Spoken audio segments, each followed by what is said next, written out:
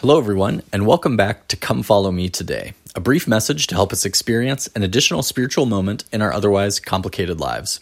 My name is Caleb Sanford, and thank you for joining me as we accept Christ's invitation to follow him today. Well, today is the third episode of the Old Testament season, and I have a big problem. The purpose of this podcast is to, one, force me to have meaningful scripture studies each week in order to prepare each episode, and two, to provide an easy way for all of you to spend a few extra minutes with the scriptures as you listen to these episodes.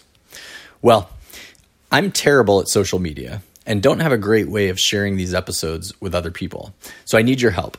If you could take a minute to share this episode with someone you think it might benefit, or post to your own social media pages, that will help get the message out.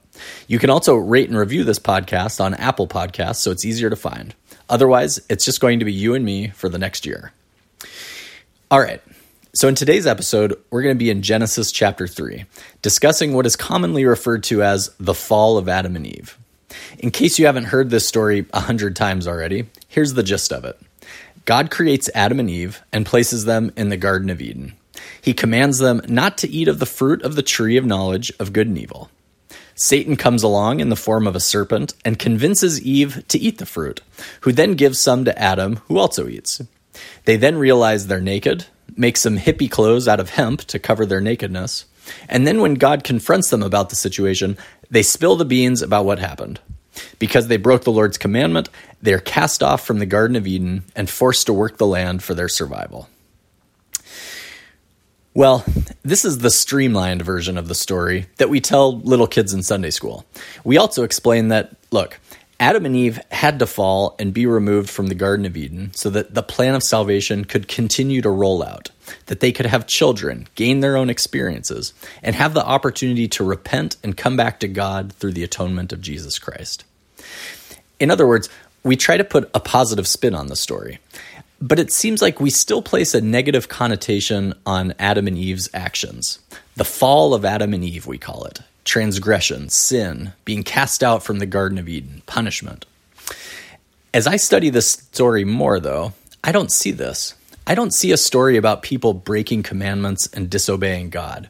I see a beautiful story about family and parenting and the development of children.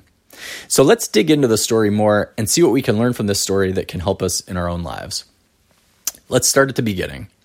After creating the world, God creates a beautiful garden to place his first children in, Adam and Eve. Quote, "And the Lord God planted a garden eastward in Eden, and there he put the man whom he had formed. And out of the ground made the Lord God to grow every tree that is pleasant to the sight, and good for food, the tree of life also in the midst of the garden, and the tree of knowledge of good and evil." End quote.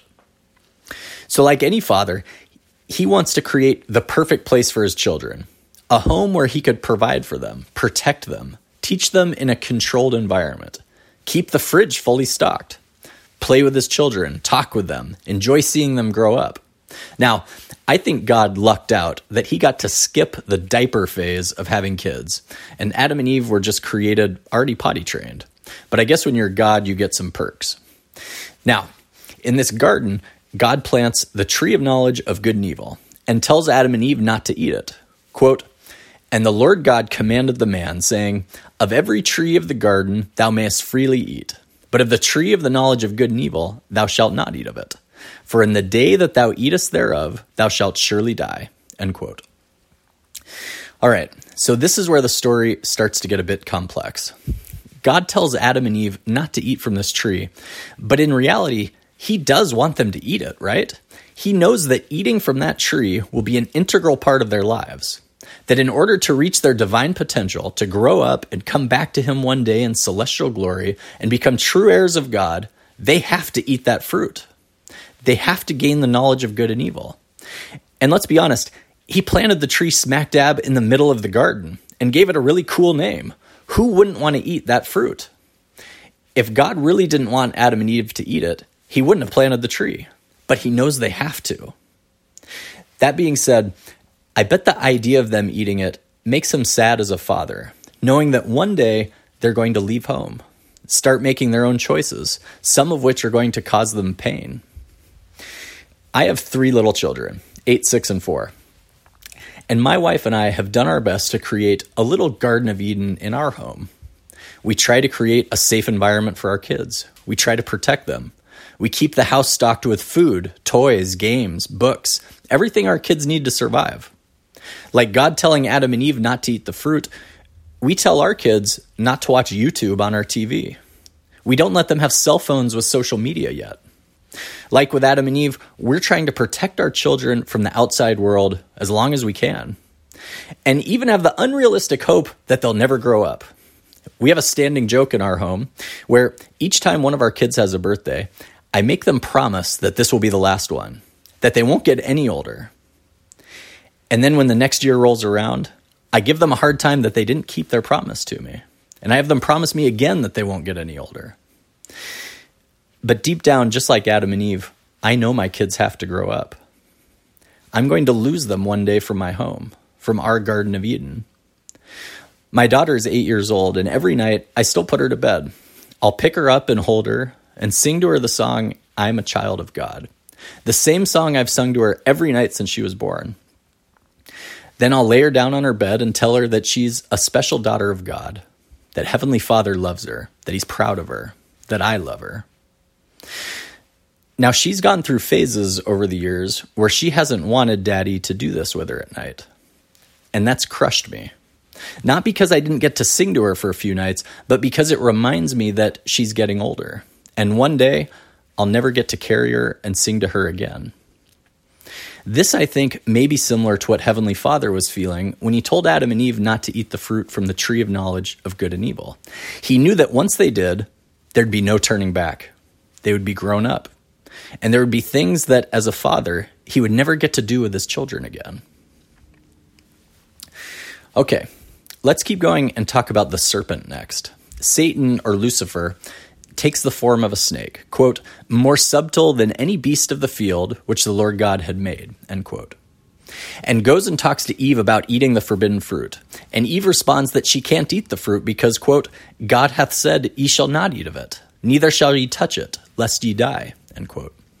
Satan then responds to Eve, quote, ye shall not surely die, for God doth know that in the day ye eat thereof, then your eyes shall be opened, and ye shall be as gods, knowing good and evil, end quote. Now, we often talk about how Satan lied to Eve, deceived her, tricked her into eating the fruit.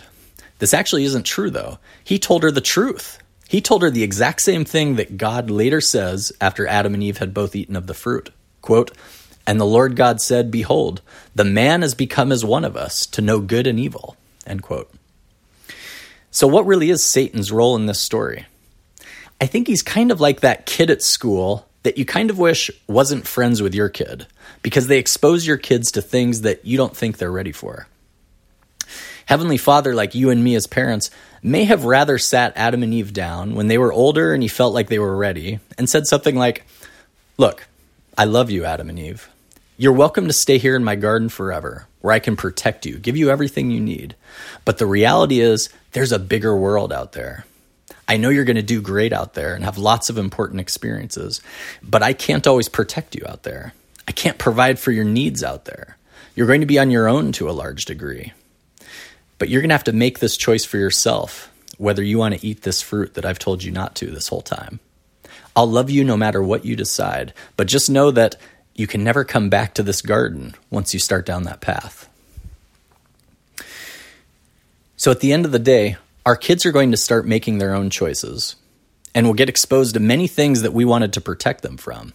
The punk kid at school and Satan in the garden may have just sped up the inevitable process.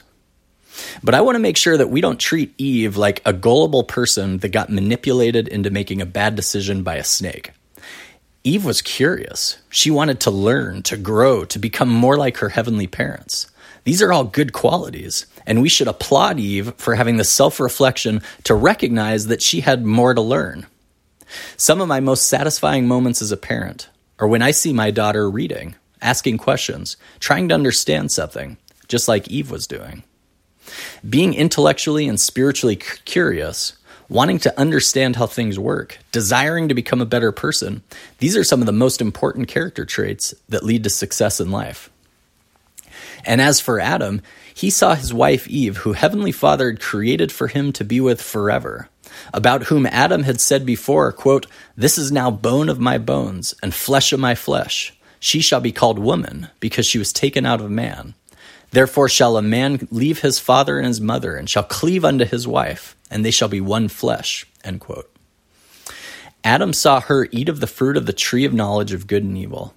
Adam recognized that things were about to change, that by Eve making this choice, their perfect, safe little life was going to get disrupted. And so Adam made the choice to leave his father and mother, his heavenly parents, to cleave unto his wife and stay by her side. And so he ate. He tells the Lord, quote, "The woman whom thou gavest to be with me, she gave me of the tree, and I did eat," end quote. Adam made the choice to stand by his wife no matter what the consequence. This is perhaps the most admirable thing a man can do, to choose the hard road in order to support his wife. I remember my life before I got married. It was so easy. I had a job teaching tennis on the beach in Malibu, California. I had the freedom to do whatever I wanted, no responsibility, no family to support, no liabilities.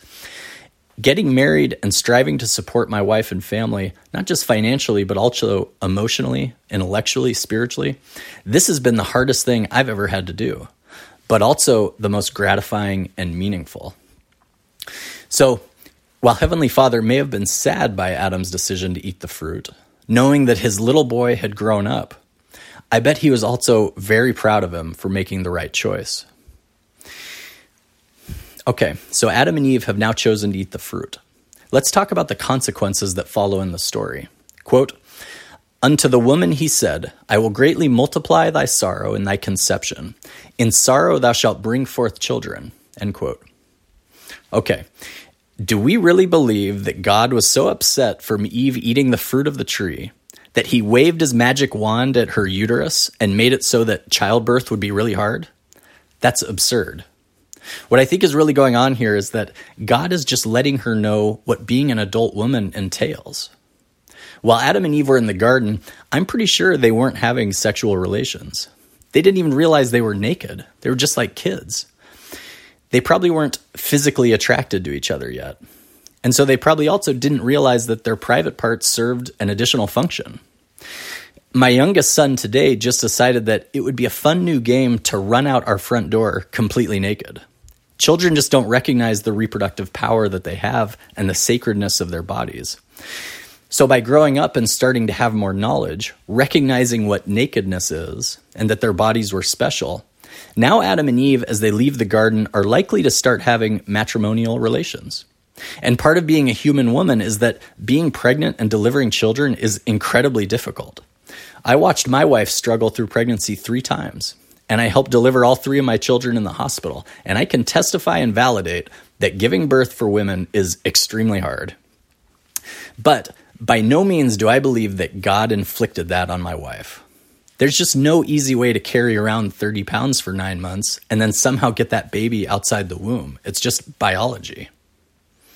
Quote, "And unto Adam he said, Because thou hast hearkened unto the voice of thy wife, and hast eaten of the tree of which I commanded thee, saying, Thou shalt not eat of it. Cursed is the ground for thy sake. In sorrow shalt thou eat of it all the days of thy life. Thorns also and thistles shalt bring forth to thee, and thou shalt eat the herb of the field. In the sweat of thy face shalt thou eat bread." End quote.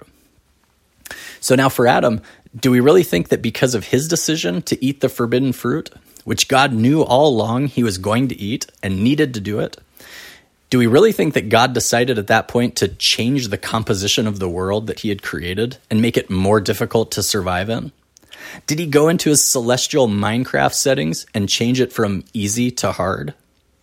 Or was he just talking to his son Adam and giving him a heads up about what to expect out there in the real world? Now that you're leaving home, Adam, life isn't going to always be easy. You're going to have to work hard to feed your family, to provide shelter for them, to protect them. You'll find some joy in your labor, but it's going to be hard work. Quote, "And the Lord God said, Behold, the man is become as one of us, to know good and evil. And now lest he put forth his hand and take also of the tree of life and eat and live forever. Therefore the Lord God sent him forth from the Garden of Eden to till the ground from whence he was taken. So he drove out the man, and he placed at the east of the Garden of Eden cherubims and a flaming sword which turned every way to keep the way of the tree of life." End quote. Adam and Eve eating of the fruit of the tree of knowledge of good and evil signaled the beginning of their real lives as adults. Instead of referring to this as the fall, we should think of it more as the rise of Adam and Eve. They were now equipped to make their own decisions, to judge between right and wrong, to make mistakes, and most importantly, to have faith in their future Savior, Jesus Christ, who would enable them to repent, to become more like Christ, and eventually to die like Christ, but with the hope to be one day resurrected and come back into the presence of God. This is the same plan that God has for you and me. At some point in the past, we too rose up from being kids and are now living our lives, surviving by the sweat of our brow, trying to judge between right and wrong, doing our best to repent and become more like our Savior, Jesus Christ, with the hope that one day we too can return to the presence of God. And we're doing our best, just like Heavenly Father did in the garden, to prepare our own children for this.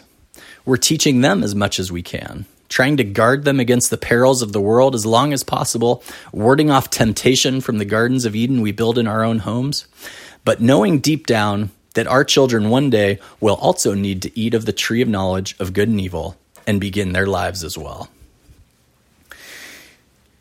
But at the end of this story, perhaps the most important lesson that we can learn and hold close to our hearts as we struggle through the same challenging world that Adam and Eve were sent out to is that God did not give up on Adam and Eve when he sent them out into the world. In fact, he very likely started working even harder, sending them prophets and angels to teach them how to live, how to be happy, how to come back to the presence of God. And in time, he even sent his son, Jesus Christ, to the world to teach us, to pray for us, to heal us, to die for us, so that we can truly achieve the divinity that our heavenly parents created in us. God loves you and I more than we can understand. And while he can't protect us from every challenge that we'll face out here in the wilderness of the world, he can send his Spirit to walk side by side with us to comfort us along the way. Thank you for listening today, and I hope to see you back next week as we continue to learn from the stories of the Old Testament how we can grow closer to our God and become more like our Savior, Jesus Christ. Don't forget to rate and review this episode and share it with someone you think might benefit from it. Goodbye.